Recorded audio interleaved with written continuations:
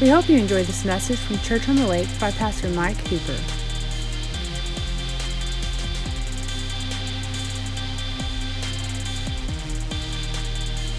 Well, tonight we're continuing the power of your words. Say this, not that. And we're starting with not that.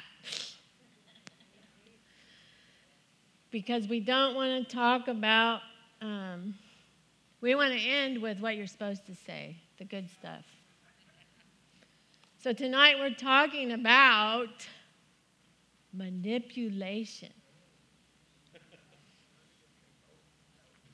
Who here likes to be manipulated?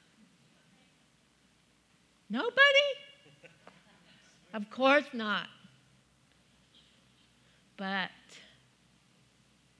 we don't like to be manipulated, but we can get caught up being a manipulator.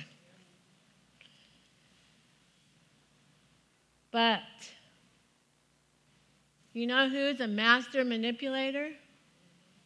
The devil. So don't join his team. Be aware of it.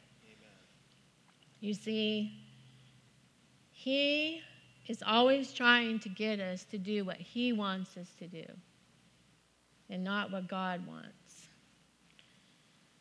So when you are tempted to set things up so everything goes your way and in your favor, instead of waiting on God's favor and realizing that if we don't get something, that is actually God's favor on us. That's right. He wants the best for us. And we don't need to manipulate. Manipulation is control or influence over a person or situation cleverly, unfairly, or unscrupulously. That's what manipulation means. At its core, it's a type of lying. When someone speaks falsely for the purpose of deception, he or she is being manipulative, because to deceive is to manipulate someone into thinking or behaving in a certain way.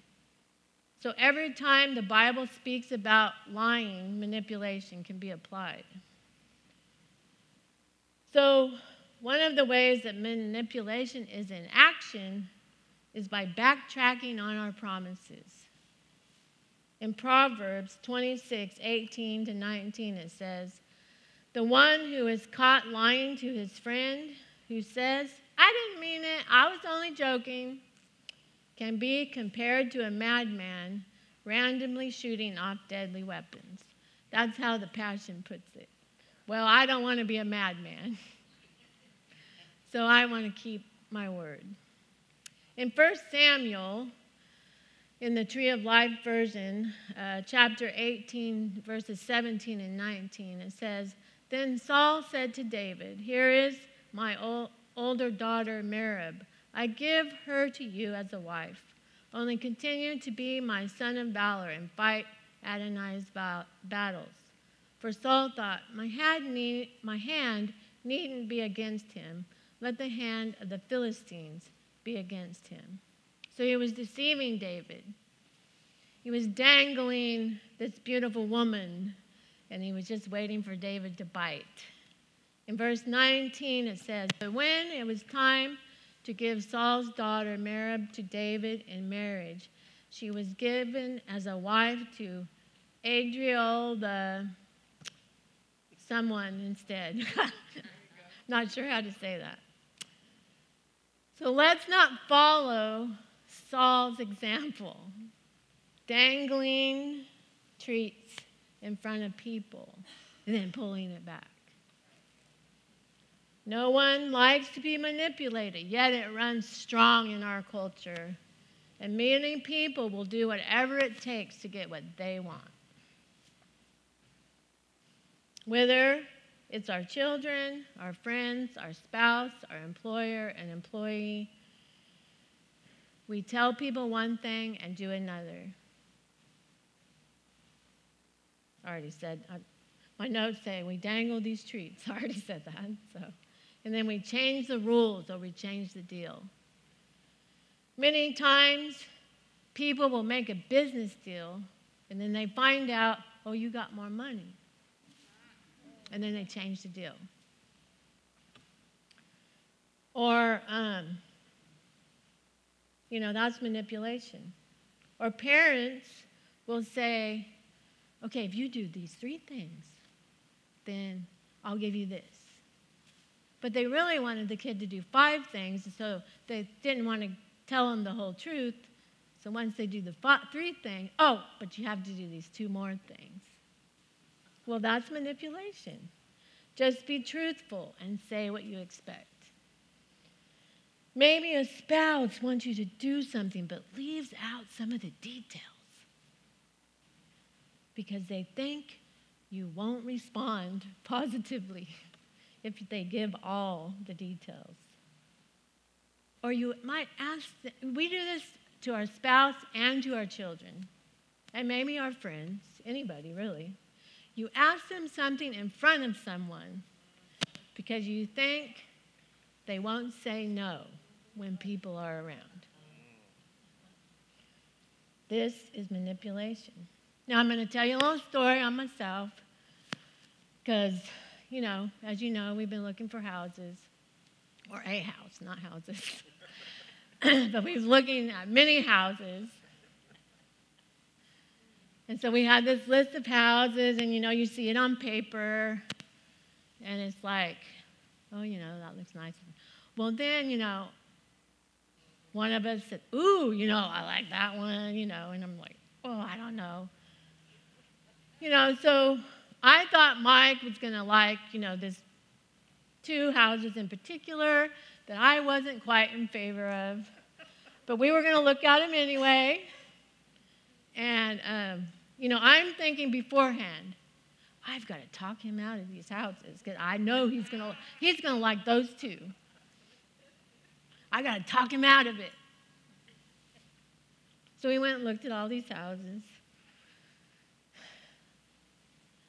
And then we prepared the sermon. And so at breakfast this morning, we were talking about, the houses that we looked at, blah, blah, blah. And so I'm telling him, yeah, I thought I was going to have to talk you out of those 2. And as I'm saying it, I'm like, ooh, that sounds a little like manipulation. And right when I'm thinking that, he says, good thing we're talking about manipulation. And I said, okay, let me change the way I said that. I need to clearly just state, I do not like those houses. And then we will discuss it further, right? And we just need to be honest. We don't need to try to work things. Just be honest. Just be truthful. But you see how easy it is. I mean, I would tell you, I'm not a manipulator. But see how easy? You can just kind of get in there and you don't even realize you're doing it. So let's be aware of the devil's schemes and not be manipulators. In 1 Corinthians 13:4, it says, love is large and incredibly patient. Love is gentle and consistently kind to all. It refuses to be jealous when blessing comes to someone else. Love does not brag about one's achievements nor inflate its own importance. So let's use that as a guide when dealing with people. And we'll find that there's no need for manipulation. We can trust God, and He will take care of all our needs. We just need to love and be truthful. So don't speak or act in manipulation.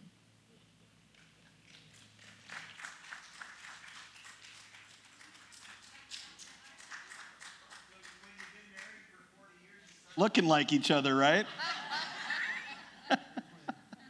We're twinsies tonight. Give me some volume. Am I on? Okay. So we were shopping, And I know you all think that I talked him into buying that shirt, don't you? I know you think that. But no, he got that shirt first. And he's like, hey, why don't you get one too? I said, okay, let's do it. And Jerry told me that she has some earrings that would match my shirt. So.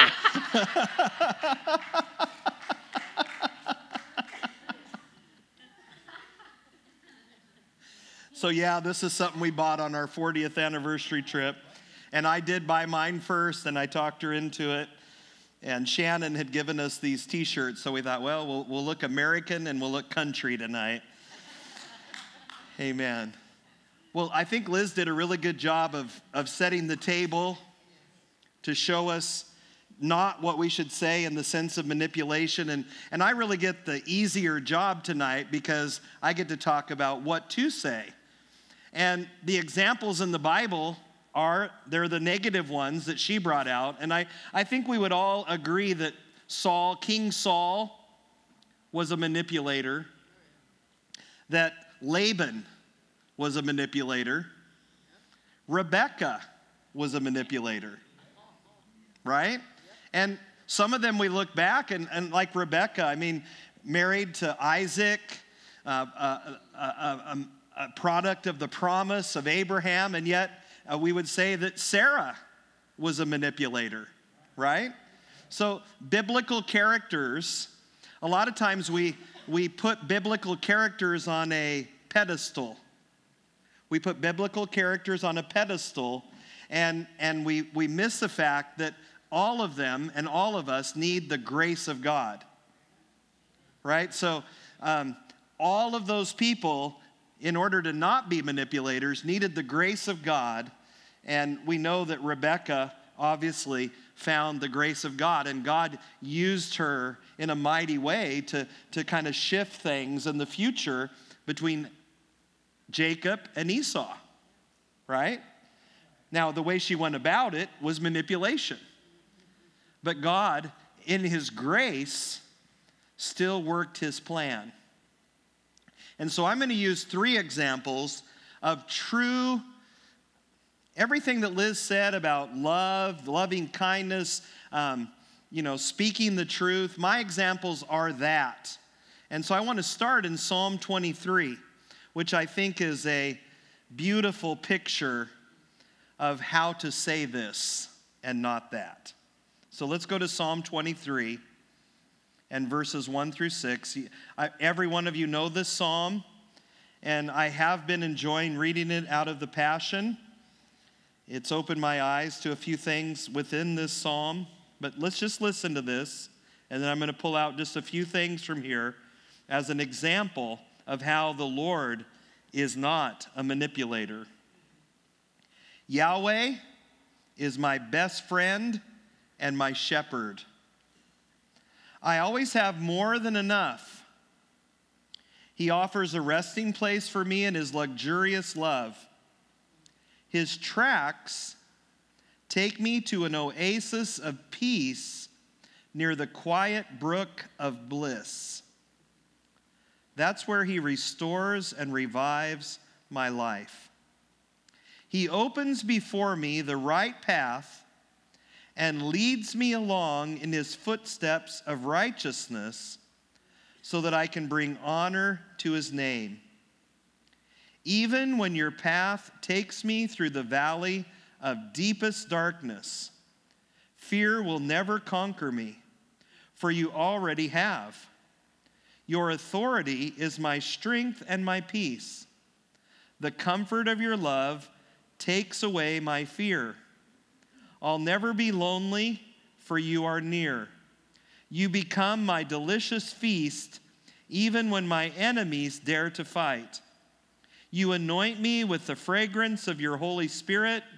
You give me all I can drink of until my cup overflows. So why would I fear the future?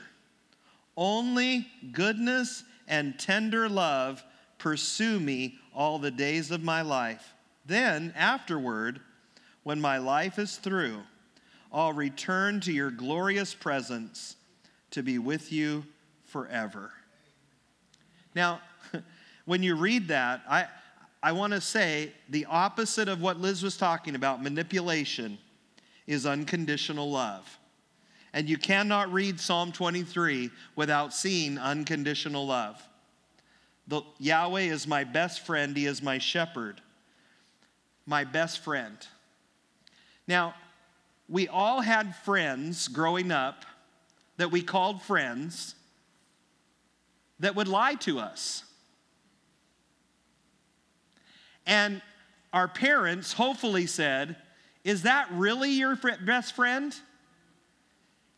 Is that really your friend, or is it the friend that told you the truth? Right? Think about it. Yahweh is my best friend. Yahweh is my best friend. Why? Because God, Jesus, always tells us the truth. He doesn't manipulate us into the truth. He tells us the truth. Therefore, he is our very best friend. And I want you to see the picture of a shepherd. And I don't want you to see it as someone who's lording over the sheep, but someone who's guiding his sheep. Because a shepherd loves his sheep. His sheep are his livelihood. So a shepherd who's out, imagine being out on a foggy night like tonight will be tonight. And how foggy it's been the last couple of mornings. And out on a hillside with his sheep. And he's watching those sheep. Why? Because he wants the very best for his sheep. He doesn't want a coyote or a wolf or a lion or a bear to eat his sheep.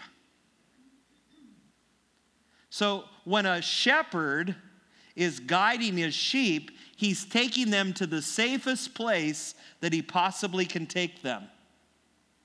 He's putting them in a place where he can be vigilant so that he can see his sheep and know that they're protected, even in the dark. Think about that. The Lord is your shepherd. So when the Lord is leading you, he's leading you to a place that is best for you. He's putting you in a position and in a place where he can watch over you and use you to the fullest extent, because you are his sheep. So just listen to these lines that I read to you already, but listen to them from that context, okay? He gives me a resting place in his luxurious love. He gives me a resting place in his luxurious love. When the devil's got control of your mind, are you resting at night? No, you're tossing and turning all night. Those thoughts are spinning around in your head. But when you're resting in the Lord, it's like a luxurious sleep. And if you're not getting a luxurious sleep, you need to get back to the shepherd and let the shepherd take all the fear away. Because fear is one of the things that robs our sleep. And so the shepherd doesn't manipulate us. The shepherd gives us true rest and sleep. Can somebody say amen? Amen. Listen to this next thing. His tracks take me to an oasis of peace. So I'm out on this trail and I'm following his lead, his tracks, and they're leading me to an oasis of peace. See how he leads us? Leadership is not manipulation. And if it's done with the love and the grace of God, it actually leads us to an oasis of peace. My job is to take you to green pastures. As your pastor, my job is to get you to a green pasture. And it's not to take the grass in my hand and stick it down your throat. Amen? I'm saying, look at this field, y'all. It's an oasis of peace. Come and eat. Come and eat. And your job isn't to come over and get it out of my hand. It's to come over and eat. It's your grass. Eat it.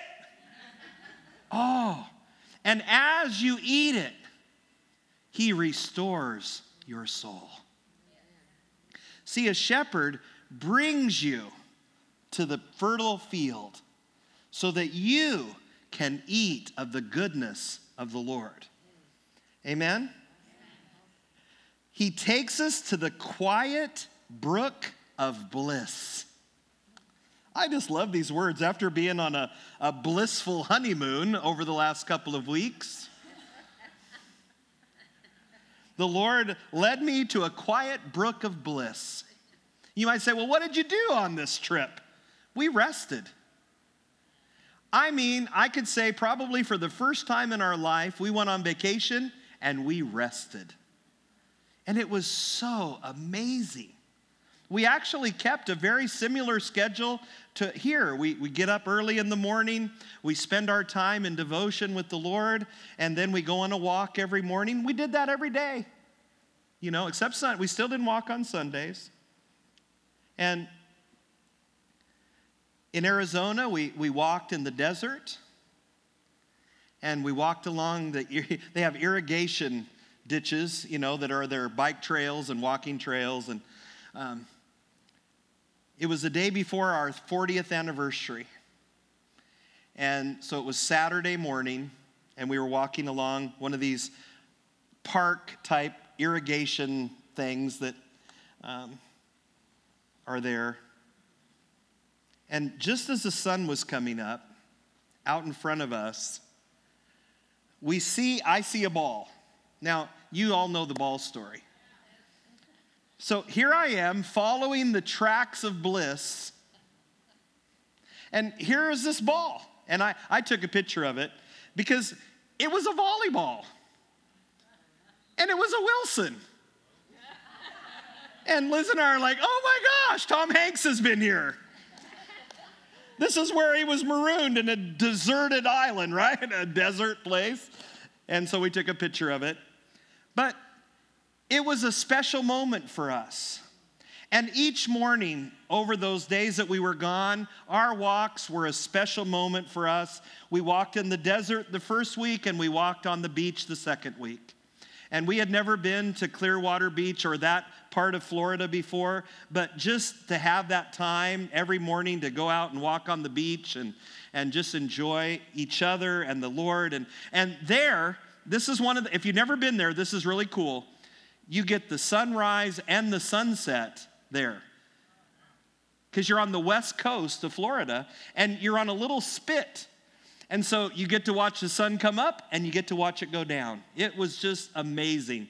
And, after we walked, we would go have breakfast together. And if you've never been, I'm telling you, this little island, this little place has so many breakfast spots that we went to a different spot for the first 5 days, and then we picked our favorites out of those and went back to them the next few days. But a new little breakfast spot every day with my bride on our 40th anniversary. It was awesome. And then after breakfast, we'd go down to the beach, and we would read, and we'd listen to podcasts, and we'd just relax and relax. And can I say it again? Relax. We found the quiet brook of bliss. And that's where the Lord leads you. The Lord leads you to a quiet brook of bliss, and then he says he restores and revives you. And I just had a vacation, so I can say he restored and revived me. But this is how the Lord wants to do for you every day, because he's your shepherd. And then one last thing I'm going to bring out, and then I'll move on. He opens before me the right path.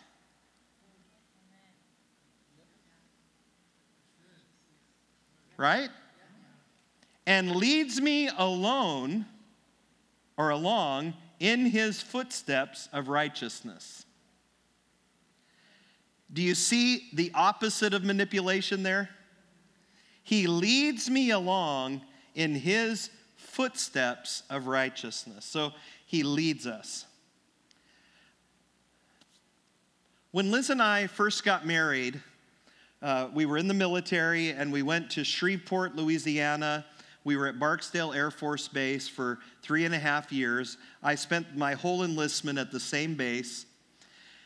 And we already had the call of God for ministry. We knew that when we got out of the military, we were going to go into full-time ministry, and really looked at the military and the Air Force as our Bible college, our training ground before we went in the ministry. Not that I didn't do Bible college, because I did. I got my degree and all that, but that isn't really what prepared me for the ministry. The military did. The Air Force did.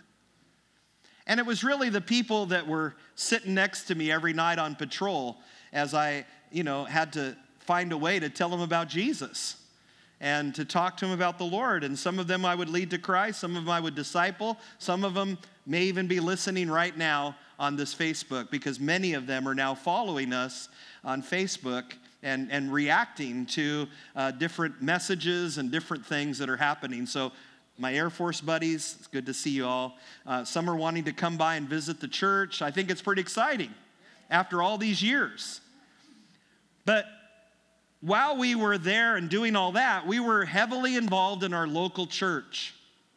And we started teaching a Sunday school class. We had the 2- and 3-year-old class. So much fun. And we loved them, and now they're probably in their 50s. These kids.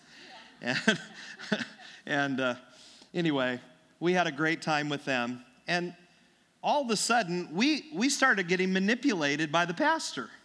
I mean, the pastor started doing things and literally manipulating me to do things that I didn't want to do, and just treating Liz and I weird. And it finally came to a point where it's like, I can't be under this kind of manipulation. It's not right. And we broke away from that. And I remember how guilty I felt and how ashamed I felt. I felt guilty, ashamed, because they were relying on me and all this, but it was not good. And when you're in an unhealthy relationship, it's not good, right? And so anyway, we broke away from that, and we went into our new church. And Skip, where are you? There's Skip. Skip and I, and Liz, we have a familiar background in Shreveport in that we found the same love of a pastor, Denny Duran. Pastor Denny and Deonza Duran were the most wonderful pastors. And when we went into that church the first night, it was a Sunday night, and I was carrying all of this guilt and shame on me. And I was sitting up in the balcony. I never sit in the balcony, by the way. I've always been kind of a front row guy, okay? So it was really weird for me to be up in the back. Now for Liz, she liked the back row, but I want to be up front. I want to be where the glory comes out. But I'm up there, and Denny begins to... No shame on those in the back.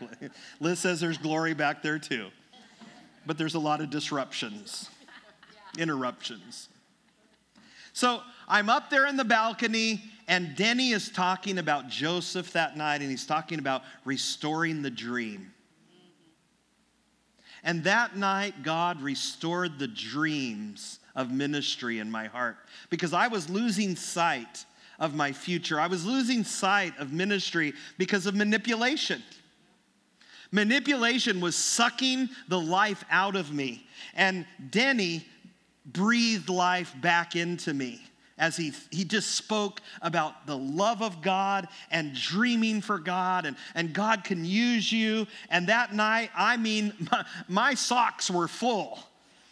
And it changed my life. And Liz and I have stayed connected to them in some way all of these years. They have ministered to us all of these years. So when you find a good coach, when you find a good teacher, when you find a parent that loves their kids, or a pastor that loves its people, you want to be led by them. You want to follow them. And that's the way the Lord is. He's a good shepherd, and you want to follow him. One example, I think, and just quickly, I've got a couple minutes, and I've only got to the first example tonight, but it's okay. I'm going to close with this, and my other examples were Barnabas and Jesus. Okay, you never can go wrong with Jesus, and Barnabas is a son of encouragement. But let me just finish with this. We got on the airplane heading to El Paso, heading to Phoenix, ended up in El Paso, and on the plane, I wanted to watch the movie Blind Side. Have y'all watched that? Blind Side. It's a really good movie. Sandra Bullock is one of the main characters in the movie, and she plays a strong Christian woman. And they bring into their family a very big left tackle, a football guy, and he's African American, and he's about this tall, and he goes on to be a left tackle for the Baltimore Ravens in the NFL, but he's just a raw kid when they find him. I mean, he's been out on the streets, he doesn't have any clothes, he just wears the shoes he's got the clothes on, and Sandra Bullock's character, it's a true story, just begins to love on this kid. And she is sassy, and she gets the coaches to coach him the right way. She shows how to be a good coach to this kid. She said, this kid is a protector. You got to let him know that he's part of a family, and he's got to protect the family.